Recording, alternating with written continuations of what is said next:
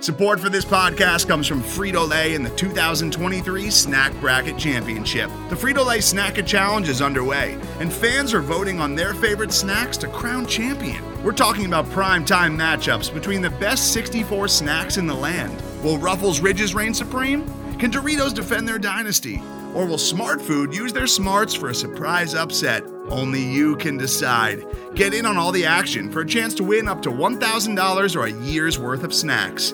Let your snacks be heard. Just go to fritolaysnacket.sbnation.com to vote and enter for a chance to win. No purchase necessary. Sweepstakes ends April 3rd, 2023. Void where prohibited. Year's worth of snacks awarded in the form of 52 coupons, each good for one bag of chips. See official rules at fritolaysnacket.sbnation.com.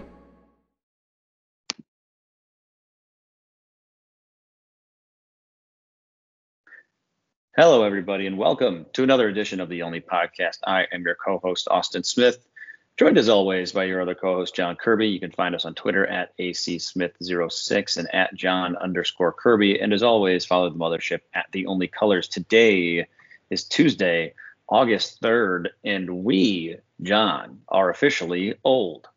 So Thoughts? Well, let's start it with you going to Lollapalooza.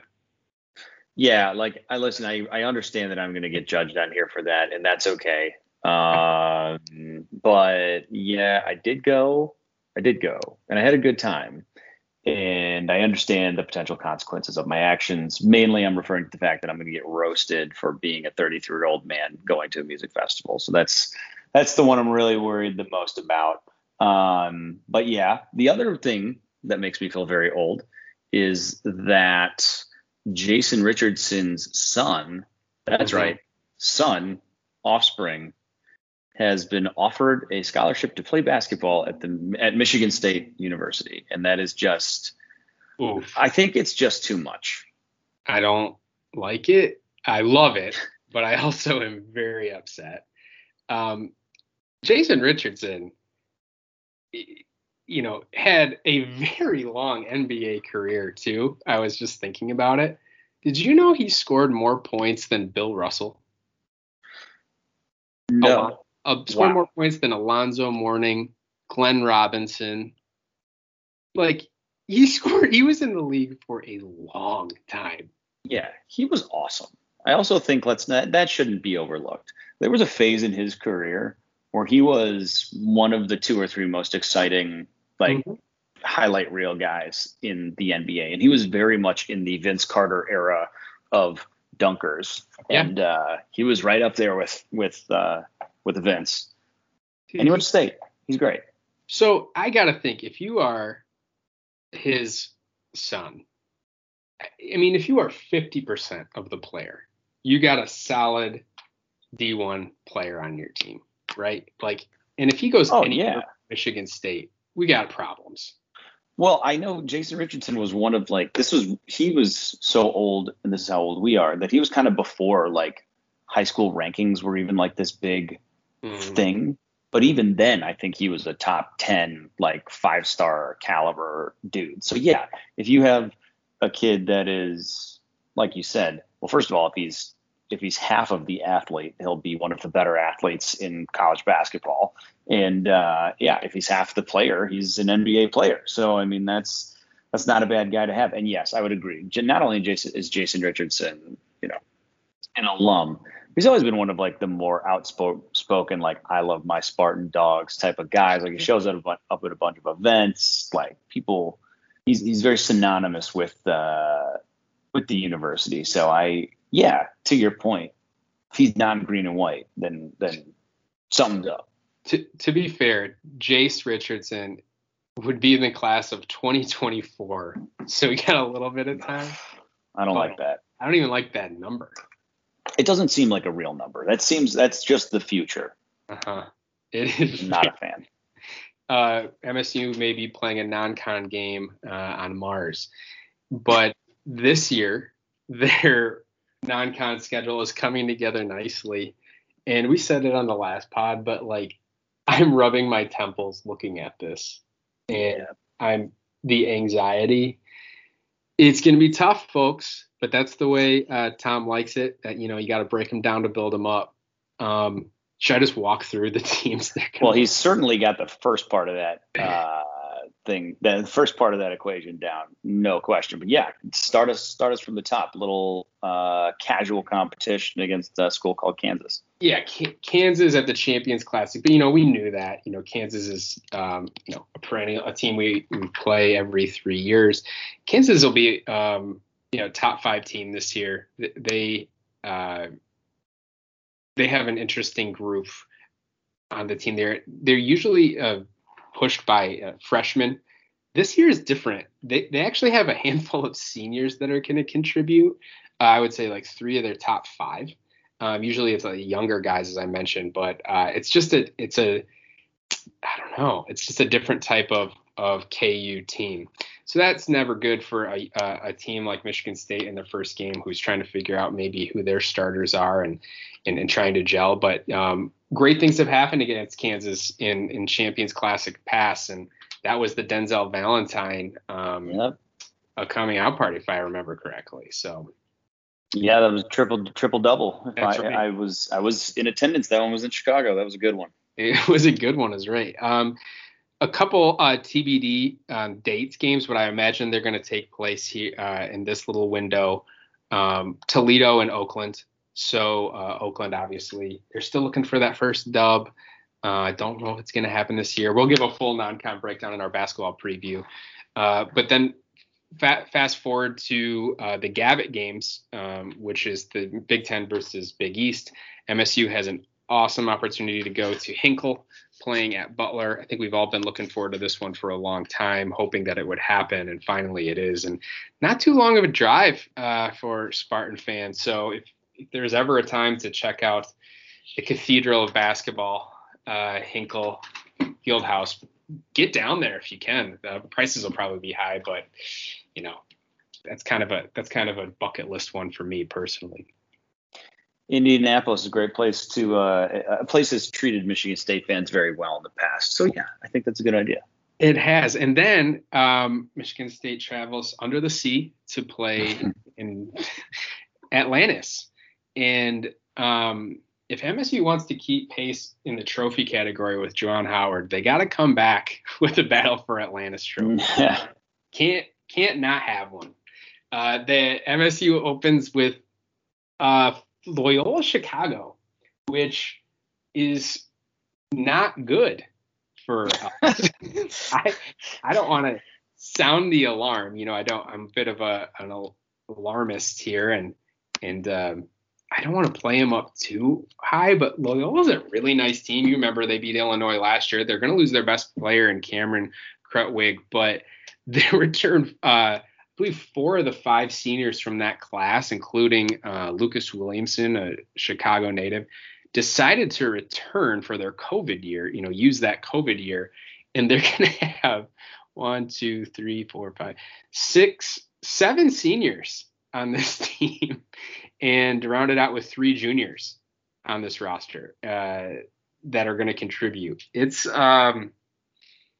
is a well-oiled, a team that knows each other pretty well, with the exception of 2 transfers, or 3 transfers, I believe, 2 from the Ivy League, 1 from Indiana, actually, who went to a better program by going from Indiana to Loyola, which is odd. And then, head coach Drew Valentine against Tom Izzo. I wonder if Tom and Drew will be able to bury the hatchet. I know there was a bit of controversy at the end of his tenure. Yeah. I mean, this is a horrible matchup for Michigan State in the first game of this tournament. It's just awful because the new head coach, like you said, Drew Valentine, might not have the warmest feelings towards our man Tom, and he's going to be motivated, and he's got a team loaded with upperclassmen. Like the peripherals of this game are not incredible for MSU. So, that's a tough one. And I think just as you look down the roster of this battle for Atlantis, which, like you said, we'll cover it more in depth later on, it's stacked. I mean, UConn, who is back to being good, is in there. Auburn is in there, and Auburn's churning out first-round draft picks every year. Yep. Baylor, Arizona State, Syracuse, VCU. Like, that is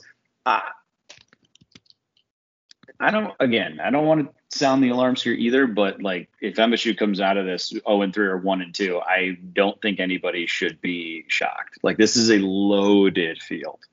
Yeah, I mean, it's not great. It's tough. I will say that, I'll go to bat for UConn and Auburn. Win or lose the Loyola game, that's going to be a tough draw no matter who you play. Syracuse stinks, which I would love to be able to. You know what? It never matters. I know. It never matters. I know. But I would love. How good would you feel to beat UConn, who they have taken something from me that I'll never get back, which is the Elite Eight loss in 2014. That I honestly, there's a part of me that's missing. That I'll never recover. Small parts just get chipped away. Yep. And that was absolutely a day when something major was chipped away. Like part of the iceberg fell into the ocean that day. Then Syracuse game, obviously that one didn't hurt quite as bad, but didn't love it. Didn't walk away. Wasn't fun. Didn't enjoy myself. That's what you're asking. It's going to be a tough one, and then you leave Atlantis, come back, and then you'll play about a week later in the Big Ten ACC Challenge against Louisville at home. And like, I kind of like that. I'm trying to remember the last time MSU played Louisville in the non-con. It was down in, they played in Louisville, didn't they? They did play in Louisville. It was a nice win. It actually went a long way towards the end of the year. They'll be decent. It should be, around top 25, at least at the beginning of the year. And then the big question mark is MSU going to get to play Duke in a return game for going to Cameron despite the Champions Classic kind of getting canceled. It looks like Coach K is doing exactly what you'd think Coach K would do and totally bail and make John Shire make it up on his time. So... the only thing is I'm a little surprised Coach K isn't doing like the David Ortiz, Derek Jeter thing and going to as many big schools as he can to impart his wisdom on every student in the facility before he hangs up the hair dye and calls it a career. What game was it when they lost in the tournament and then he decided he needed to go in the visitor locker room? Yeah. Against definitely Lehigh, maybe. Yeah. Awesome. Like, are you kidding? Like, what do you think you There's a very real age band, both of players more professionally and coaches at both the collegiate and professional level that I'm just ready. I'm ready. Like it's time for you to go. You to go. Done. Yeah. Tom Brady, it's time. Just go golf or go stop eating. Keep not eating strawberries off of my television. It's like done with Coach K, done with Bill Belichick. Like it's time. We have too many good other people waiting to do stuff. Like I'm done hearing from you. Dude, Coach K comes and knocks on your locker room door after you beat him in the tournament. And he's like, hey, I just want to come in and, impart some wisdom on your team. I would be like, dude, no losers in our locker room. Like only winners in here, bud. Hey, there's some old guy at the door. What do we want to do about this? Someone order pizza? Like, get out of here, boomer. So this non-con is going to be a beast. But, that's kind of what you sign up for at Michigan State. So it'll be fun. At the very least, a lot of games. Hey, I know the NBA draft came and went. Unfortunately, Aaron Henry did not get drafted, but landed a fringe contender team. I say fringe because I'm not quite sure what's going to happen in the offseason around the NBA, depending on what Ben Simmons is able to be shopped for. Aaron Henry is going to at least go to play summer ball with the Philadelphia 76ers. How do you feel about that? I mean, he fits their archetype. No question. He is a tremendous defensive player. But I'm going to take a half step back. I am personally not shocked that he didn't get drafted. And for all I know, I'm directly conflicting with things that I've said in previous podcasts. But I can say that, like, upon further review, not shocked that he didn't go. And after he didn't get picked in the first round, I am not surprised whatsoever that teams did not take a flyer on him in the second round. I mean, he has, unfortunately, a lot of in the context of the NBA draft, a lot of things going against him. Can't really shoot.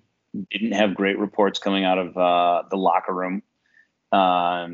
He's older for an NBA draft pick, especially a second rounder. And I think a lot of teams are probably like, listen, we don't need to spend a pick. We'd rather draft a guy and stash him overseas and, call him over in a couple of years and just kind of like not really, pump that till next year. And so I'm not surprised that he didn't get drafted, but I also will say that I don't think that keeps him from succeeding in the NBA. There's way too many stories of guys that have gone to the G League and come up or been undrafted and made rosters the first year. I mean, it happens every single season across the board now, and he's too good of a defensive player to not make some level of impact. But I also there are very real flaws in his game. And I think we saw a lot of them last year. And I think maybe a little bit of our green tinted glasses, maybe over, hid those flaws.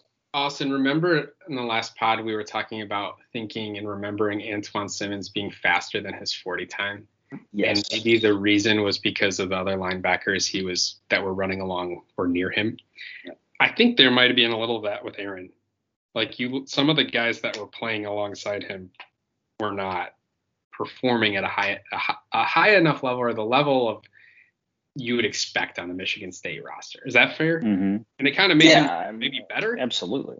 So the good news is for Aaron, though, if you look at the 76ers roster, and I haven't looked at contracts, so I apologize, but you have a couple guys that you could look at and say, like, Aaron can compete with Gary Clark for a roster spot. Danny Green is in year 11. George Hill's entering year 13. Danny Green entering year 12.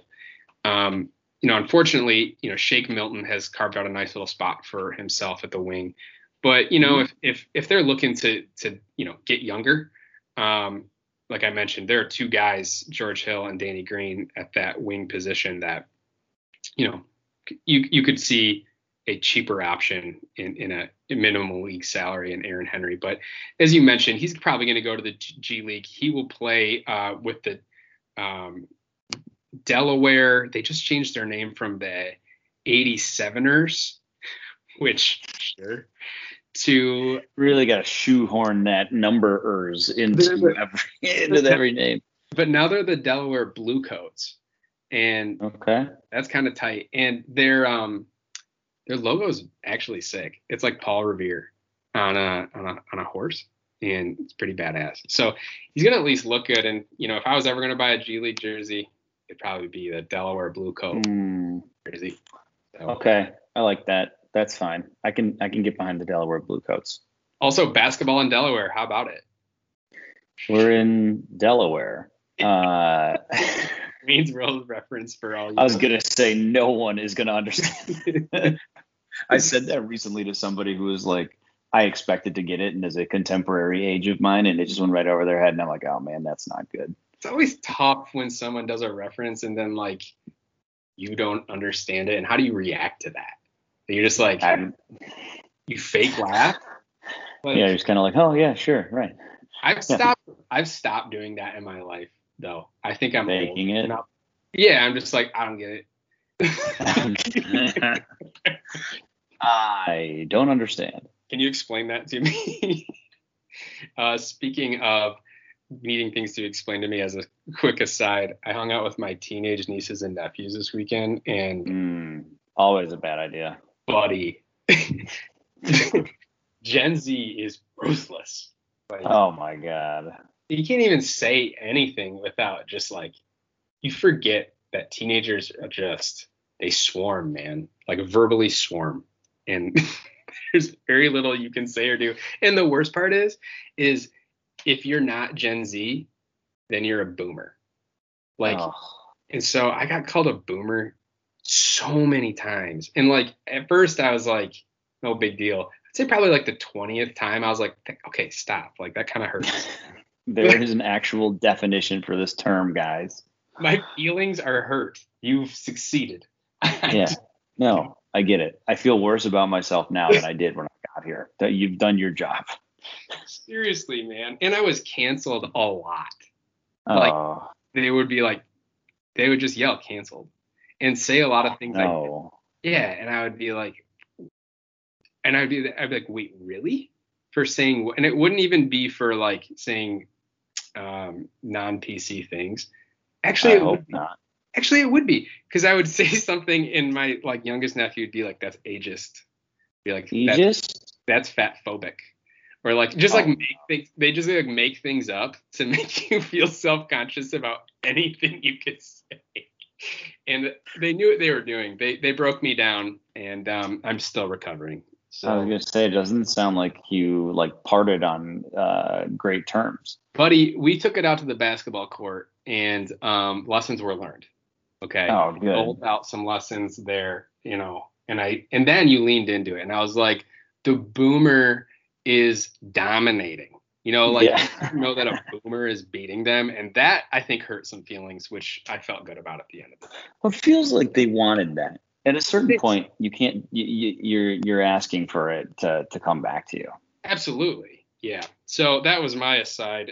I think that the lesson here is fear teenagers, and I need no assistance with that. Yeah, trust me. After this past weekend, the youths were out, and I was yeah. Yes, yeah. Just stay low, avert your eyes, folks. Gen Z's coming. Yeah. I'm gonna stay inside. Like, I think that's just my general policy from here on out. I'll be inside. Be inside, drinking LaCroix and eating wheat thins. Okay, yep. Just like unless that's problematic, and then I don't. Unless drinking LaCroix makes me old, and then I'm not gonna drink LaCroix. Strictly Pepsi Max, Coke, new Coke. That's it for me. Should we take a quick break? We got a lot of football to cover today. Okay. Yes. Ready? 3, 2, 1. Today's episode is brought to you by Cars.com. With over 2 million vehicles and 50,000 more added every day, Cars.com will match you with the perfect car for you, your budget, your life, your style. And if you're ready to say goodbye to your current car, Cars.com will get you an instant offer to cash it in. Just start by entering your license plate and get matched with a local dealer who will write you the check. So whether you're looking to buy or sell, just go to Cars.com. It's magical. And we are back. Oh. John, if you can believe it, I hate to be the one to break this news to everybody, but football games will be played this month. We've officially crossed the threshold. Yeah. We are in August. The time is here. I hope you've all enjoyed your time off. I have, and now the stress begins. And I think it began in earnest this past week when there were Big Ten media days. We heard some weird things from some coaches. Not surprisingly, John Harbaugh maybe crossed a line or two, or Jim Harbaugh crossed a line or two and said some weird stuff. Of course. Not surprising. Also, I don't want to say pathetic, but it's sad. Like, to hear him come out and say, I would literally do anything to beat Ohio State is something he actually feels in his heart of hearts. But that last bit of integrity is just really sad to see it sitting there just out in the open. Can you imagine saying you would literally do anything and it being true and being unable to do it? No irony. There was no irony in that moment. Jim Harbaugh doesn't do anything ironically, but let alone speak about his desire to beat a school he has failed to beat ironically. I want you to think about anything in your life, anything that you would give anything to do. Like you would turn the world upside down to do, and you can't do it. And that is so embarrassing. Like you gotta move on. You gotta try. Like, I just don't think this is working out for you, Jim. Like, that is a desperate thing. It is because sheer desperation. Because Ryan Day and prior to that, Urban Meyer, I'm telling you right now, they would not do anything in the world to beat Michigan. They just did. They don't need to. That's what I mean. There's a difference. They didn't have to do everything in the world. They just were better. And that's got to be so disheartening. Well, and now it's just a joke too, because now that the NIL is around, they've literally got the best quarterback recruit in some time skipping his senior year to come play for them, and Quinn Ewers. And that's just like, what a middle finger to the rest of us. It's like, oh, you thought it was going to be fun to try. Well, it's not. So just enjoy everything else. Well, so we're going to pace ourselves at Michigan State. We're not going to be competing with Ohio State overnight. Okay. Nope. It's going to be a step-by-step process. And I think one takeaway I had is from Mel Tucker that I kind of appreciated is he said, the vision is to be the best, not just in the Big Ten, but across the nation. It takes what it takes, and that's what we're going to get to. And I kind of appreciate the mindset of having a long-term vision. And I think it would just be a lot naive and really unrealistic to come out and be like, this year, we're going to come out, we're competing for a playoff. And you can think that and make your goals that internally, but externally, don't set yourself up to look stupid. No. You know what I mean? Absolutely. But at the same time, he did say, people tell me, Coach, for you, this is really like year one. And he said, no, it's not like year one. This is year two. We got to get this thing moving. And I can really appreciate not leaning into, the cushion everyone's provided him and saying, no, man, like the job's the job, and things got to get going here. 2-5 last year. That's not okay. Done a lot. They've done a lot this offseason to try to improve the personnel.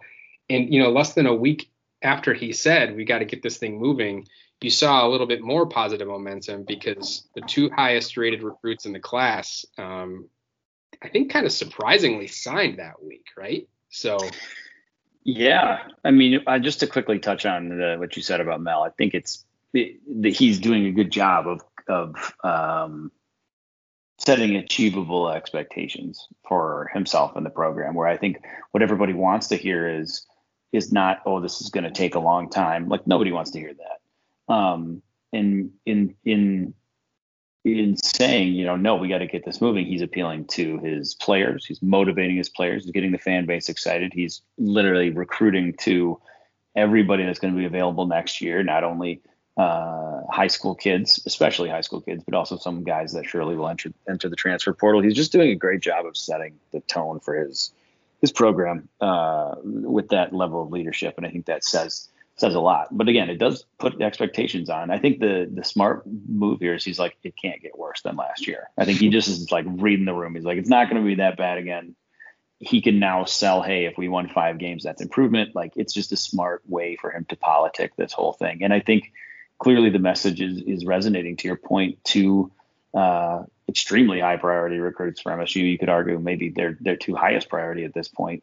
Antonio Gates Jr., the wide receiver, and Alex Van Sumeren, the defensive lineman, both ended up committing. And it's not just that they're high priority. Again, obviously Antonio Gates is a semi-legacy player after his father actually played at MSU, played basketball there for a year, I believe, or came to MSU to play basketball, whatever it was. It's just that these guys are unanimous 4-stars across the board, across every service you'll find. Mm-hmm. They are both top 5 in the state of Michigan, if not higher. And on top of all of that, this is once again becoming a trend where you're seeing kids with huge offer lists end up picking Michigan State. And it's not like they're uncommittable offer lists. Like, these guys have legitimate looks from all over the country. Antonio Gates, Florida, Penn State, Tennessee, Kentucky, not small schools, massive universities that have had a ton of success for the most part recently. Huge places he could go, decided to go to MSU. The really impressive one, though, is Alex Van Sumeren. Obviously, well, a couple things here. His brother, previous Michigan player, transfers to Michigan State. You can see maybe why they tried to do that at MSU. Not only because they obviously think Ben's a good player, but because, his brother is a very, very big prospect who was at one time, if I recall correctly, was committed to Michigan, decommitted from Michigan, has offers from committable offers, I remind you, Clemson, Alabama, Michigan, Penn State, Texas A&M, Auburn, Oregon, and Northwestern. That is a murderer's row of schools, some of the very best you can find. And more than that, those are just the ones that, that were kind of the top of the list. He got offers from. Right. Well, when you have offers from those schools, you have offers from just about every school. So, I mean, this kid is they both match the measurements that we've talked so much about with Mel Tucker. They're big athletes. I think they both have a chance to play pretty quickly. And that momentum in the state of Michigan is a massive, massive, massive deal. And you can see the tide sort of, starting to turn a little bit. There's some other guys out there that obviously, listen, Michigan's always going to have pull. It's always Michigan. They're always going to do well in the state. But to see Michigan State start punching back up into that weight class again after a few years where they really were down and out is a really big deal. So I think that's, Dylan Tatum is another one to keep an eye on. Jaden Mangum is another one to keep an eye on. Two big names remaining on the board in the state of Michigan in that class. But it's hard not to be excited about the direction of things under Mel right now. He's got it. I think that was one of the biggest, holes. I guess people were a little nervous that, he had forgotten or maybe couldn't land kids in state. He had a wide reach outside the state. I think this kind of puts that to bed. And yes. you had kind of mentioned already the other offers, the big ones on the table. Those guys are from Michigan as well. And then the running back from West Bloomfield. I'm forgetting. I believe that's Dylan Tatum. Okay. I thought there was I'm blanking on the other top 10 kid then. But the fact that Michigan State is in play for them and some people feel like even have a chance with Mangum, who was a pretty solid West Virginia commit at one point, is pretty astonishing, especially when you consider that his older brother committed to Colorado and Mel Tucker then left Colorado. So that would be astonishing if he were able to pull off Mangum, as far as I'm concerned. Yeah, I mean, that would be a very big one. At this point, I wouldn't really be surprised by a whole lot. He's shown he's got the chops to get out there on the recruiting trail and punch up with just about anybody. I mean, Vance Amiron is in my opinion, that's a real tone setter in terms of the caliber of kid that you're getting, because you're unanimous top, 150, 200 offers from everywhere at a premium position. There's a lot to be said for beating out some of these big schools for a kid like that. Michael Williams, the linebacker from West Bloomfield as well, who is still on the board, a top 10 kid from Michigan. Unsure if, MSU is in play for him or not, but I just remember West Bloomfield having a couple of kids. So anyway, like as I mentioned, MSU making a big moves in state. And I think the good news is probably Wilshire wasn't a part of these, is probably too far gone. So, you'd like to hope that hire hasn't even had an effect quite yet. That would be kind of a glass half full way of looking at future recruits out of the Detroit area and Michigan in general. Absolutely. And to your point with West Bloomfield, I think the what we're seeing here is the smoke maybe before the fire.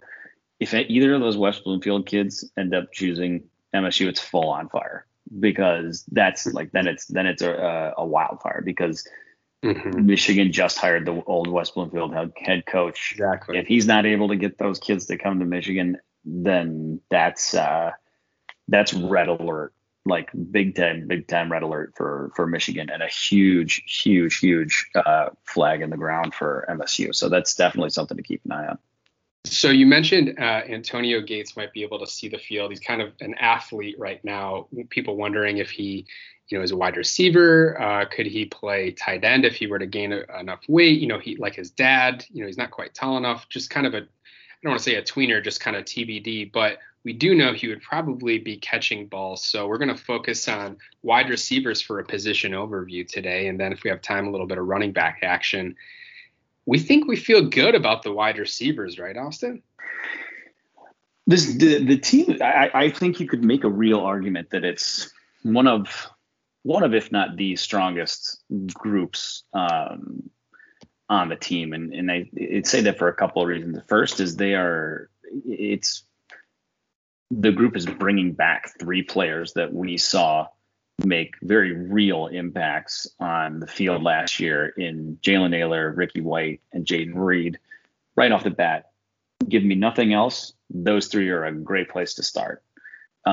You're also bringing back some really, depth players who have made plays throughout their career. CJ Hayes, Trey Mosley, Cade McDonald, guys that we've seen produce. But I think the really exciting part is some of the new faces that have come in either as true freshmen or as guys in the transfer portal.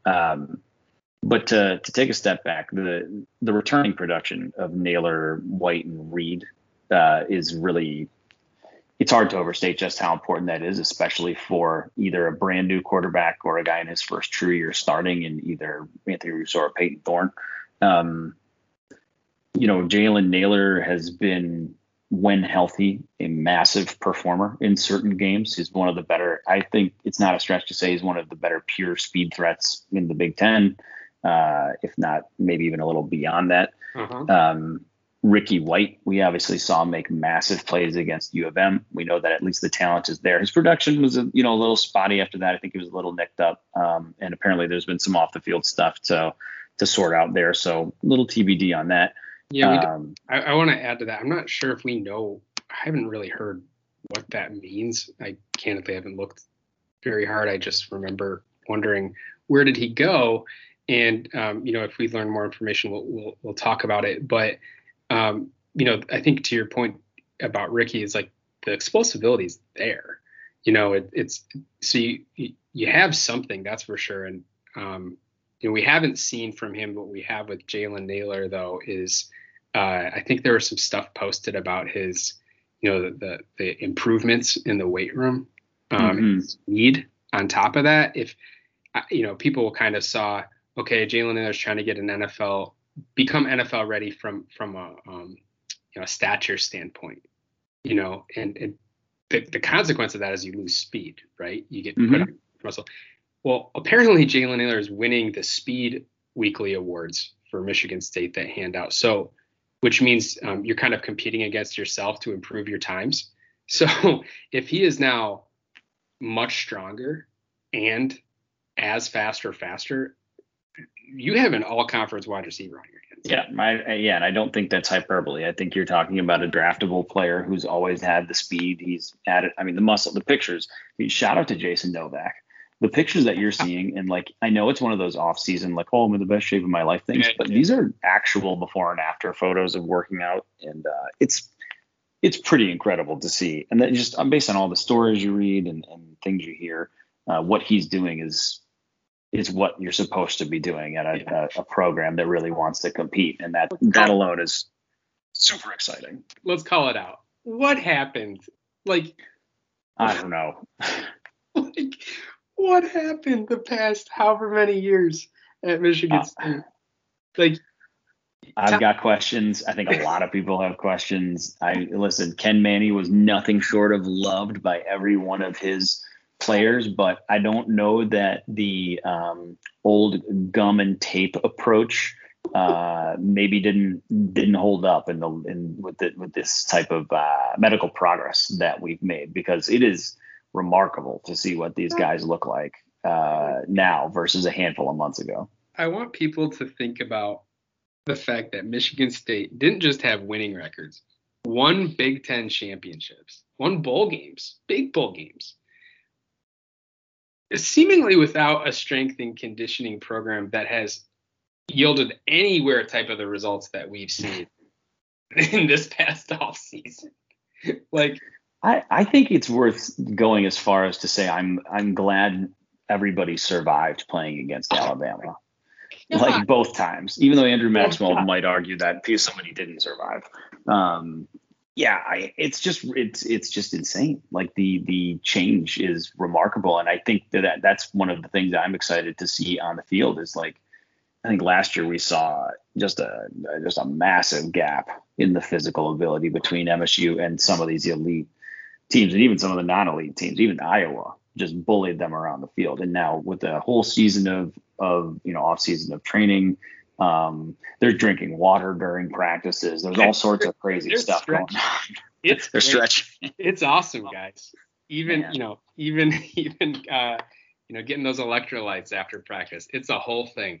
It's new. Okay, this is new. We didn't know about this before, and now we're finding out and we're catching up. So I'm very excited to see, as long as they're they don't look so overmatched on the field, I can at least come away from these games feeling a little bit better. So, I mean, to your point, Jalen Naylor, huge recipient of that program, as is Jaden Reed.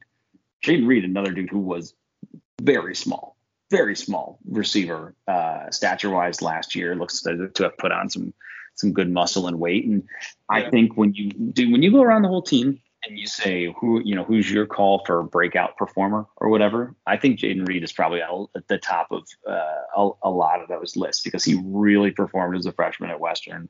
Right. You saw it in fits and starts last year, and he's either going to be playing with a quarterback who can rifle him the ball and use his speed to his advantage, or he's going to be playing with his high school quarterback in Peyton Thorne. So I think there's a ton of room for opportunity with Jaden Reed. It's a good point. Yeah. And it's the depth chart isn't, I think that's the other piece is Mel Tucker went heavily into the transfer portal to at least get a 2 deep that he was comfortable with. At a lot of positions, I don't think he was satisfied at the starter level, but as we all know, to compete in Power 5 conferences, you need to not just be adequate at the starter level, you need to be set at the 2 deep, because just there's so many reps, right? And he went to the transfer portal and he really leaned in in a couple of positions, but you'll see in this one, we'll see if Malik Carr finds his way onto the field for Michigan State. I'm not quite sure. And also Christian Fitzpatrick of Louisville are kind of the question marks. We just don't know anything about, where and how they fit. But I think what we do know is that they're big. Those are big body targets, which MSU, if those first 3 names we ran through, Ricky, Jalen, and Jaden, none of them even though they're bigger, obviously now, not physically imposing in terms of jump ball type of guys. Terry Lockett, not same thing, not that. Trey Mosley, not that. That was the Cade McDonald, certainly not that. That was kind of missing from this roster. And I think what you're seeing, not surprisingly, from Mel Tucker is he wants to go get guys that you can just sort of throw the ball up to, and you can say, just go get that.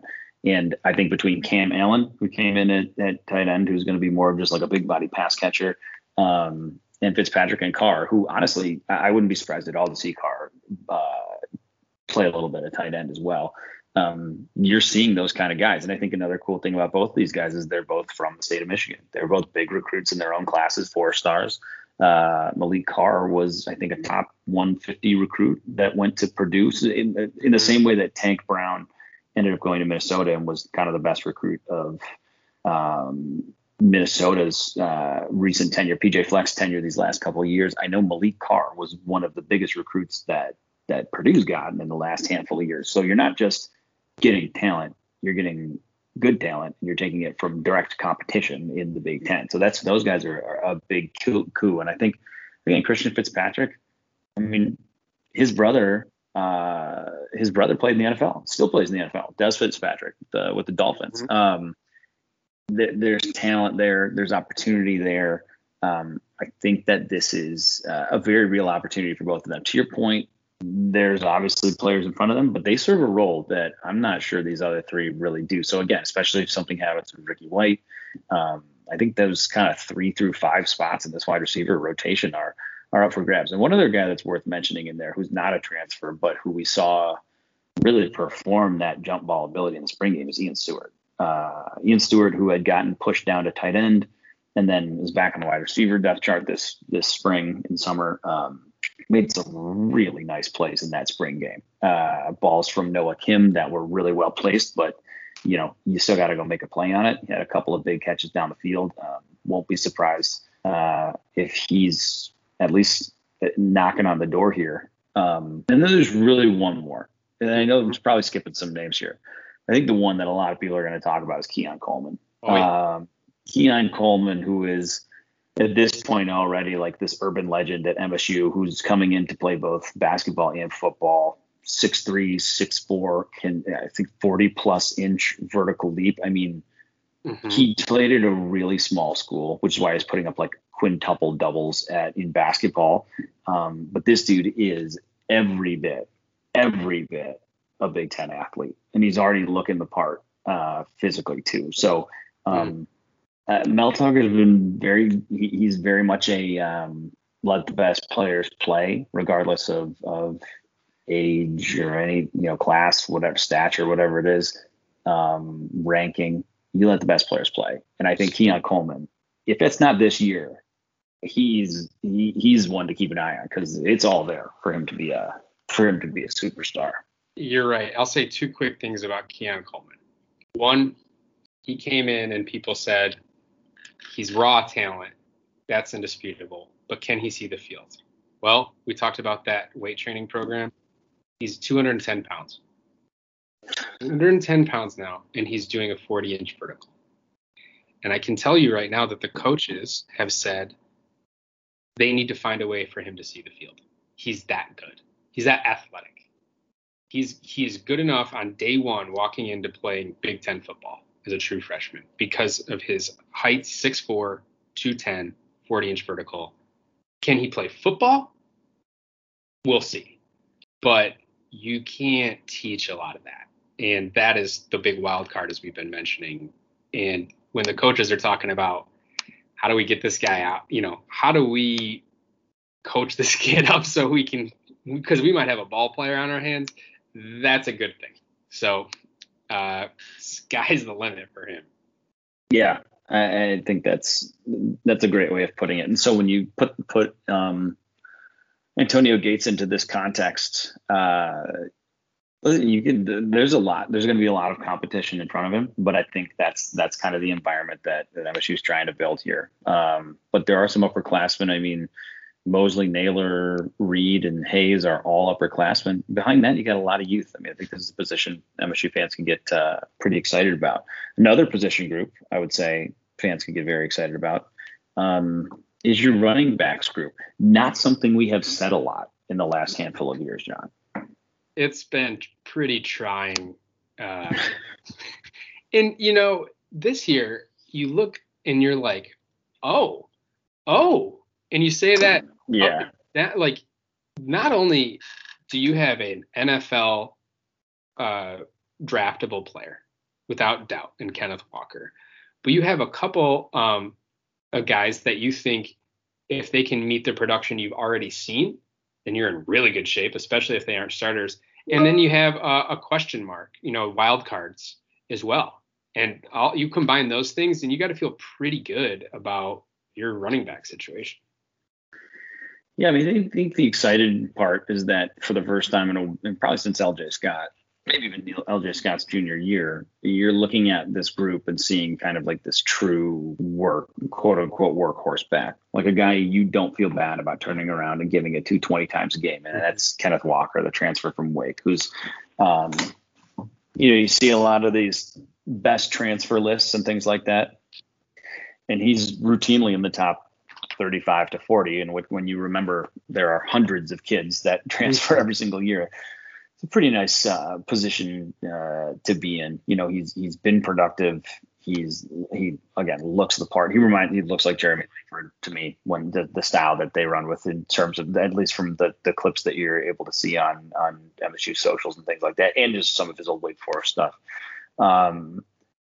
It's an exciting thing to have. So to have that as your starting point is phenomenal. And then behind that, you look at the other transfer in Harold Joyner, who is kind of, and this hurts me to say, he's everything I've ever wanted Connor Hayward to be. He is that Swiss Army knife, can really catch the ball to the point that he was basically a wide receiver at Auburn. He's 6'4". He's 220 pounds. He can burn.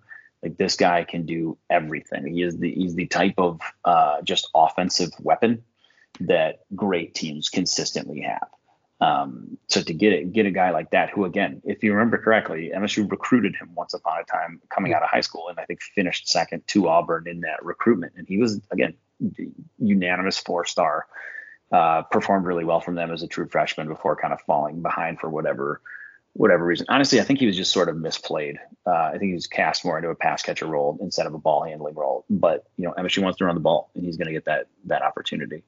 And then behind him, you've got three names that we've heard a lot from in the past handful of years. You've got Jordan Simmons, who we saw be a really productive runner in his short stint as the starter last year. You have Connor Hayward, who, listen, he is, I'll put it this way with Connor, as much as I love him very much, he is in the exact spot on the depth chart he should be in. He is the backup offensive weapon to Harold Joyner. Means he's probably going to be in there on some third downs, maybe to block. He's going to be on some special teams. Might be able to split him out and just sort of use him as a weird weapon. And listen, if a guy or two gets hurt, you don't mind turning the ball over to him if you ever have to do that. We know he can. We know he can pass block. And yes, and that's a valuable skill. Mm-hmm. I think the real wild card in this entire equation is Elijah Collins. Mm-hmm. Just 2 seasons ago, we're talking about a guy who finished, I think, 12 yards away from 1,000 as part of a bad offense, was still able to do that. Saw some insane ability as just a one-cut running back, good speed, broke tackles, could catch the ball a little bit. You saw the makings of, honestly, an all-conference type of running back. And then last year, it's during the season, I think we were all watching, kind of being like, what's up here? Like, something just doesn't look the same. He should be by far the leader in carries. He should be running people, like all of this. It just didn't seem right. And then he came out after the season and said that last summer, I believe it was, he caught COVID, and I think he dropped like 15 pounds or something like that. His wind wasn't the same, and he just wasn't the same guy going into the fall. And so, to know that is why he took that full step back, and to know that he's had a full year essentially to get back. To know that you've got that in your back pocket. Yeah. Maybe even, honestly, I know we put him behind Jordan Simmons here. I don't think it's impossible that he's just splitting carry straight up with Kenneth Walker, and we're using Joyner in sort of that weird gadget role. But we talk about those 5 players. That's just the most depth we've had at this position since we were talking about, the years of Nick Hill and Jeremy Langford and LJ Scott, and we had Larry Caper, and like that little stretch of running backs. Again, there's a ton of production that you need to have to meet those guys historically, but in terms of sheer just talent on the field, this is a pretty good group. You got to feel pretty good about things, behind the line. And we'll get into the offensive line probably next time around, because that's the big question mark. But we feel good about the skill positions, decent. These are guys that can compete at the Big Ten level. I think, Mel Tucker certainly has made a lot of upgrades, and the other circumstances are working themselves out, as you mentioned, with, hopefully guys are staying healthy and able to compete at the level that we're accustomed to seeing them. And now all of a sudden, you got a ball club. You got a competitive team when you can put together position groups like this. And, it's only 2 of the many we'll continue to review. But we got to feel pretty good, especially considering how just utterly unwatchable the MSU offense has been in the past. Now you got guys who you can at least feel are capable, right? And a depth of guys. Yeah. The talent is at the point where, and we'll talk about this group next week, maybe this is a good teaser. If the offensive line can hold and be average, literally just average, the entire country, whatever stat you want, just an average offensive line, there's no reason this offense can't be really above average. I'll put it that way. There's enough skill on this team to put something resembling of a highly functioning, maybe not, it's not going to be Oklahoma. It's not going to be, any Alabama. But at the end of the day, you have the chance to put together a highly functioning offense if that line can give these guys a little bit of space to make plays. Yeah, I think, where we'll leave you guys is, now the ball is in Jay Johnson's court. Now it's going to become a matter of is he capable or not? Last year he gets the excuse, right? Now you got guys. They're not all world, but you got guys. What are you going to do with it? Do you have to bring back Dan Rochar? We'll discuss that on next week's podcast. 0 listener. Oh boy. Sorry for leaving everybody with a heart attack, but I think that does it for this week, right? That does it. Yeah, we'll start to get in the groove here because, as we mentioned, Big Ten football is this month. I know you guys are just as excited for that Nebraska at Illinois tilt or this August 28th. Oh, baby. I'm counting down the minutes. All right, everybody. Thanks so much for joining us. Thanks for sticking with us. For John, this has been Austin, and we'll catch you next week. Yep.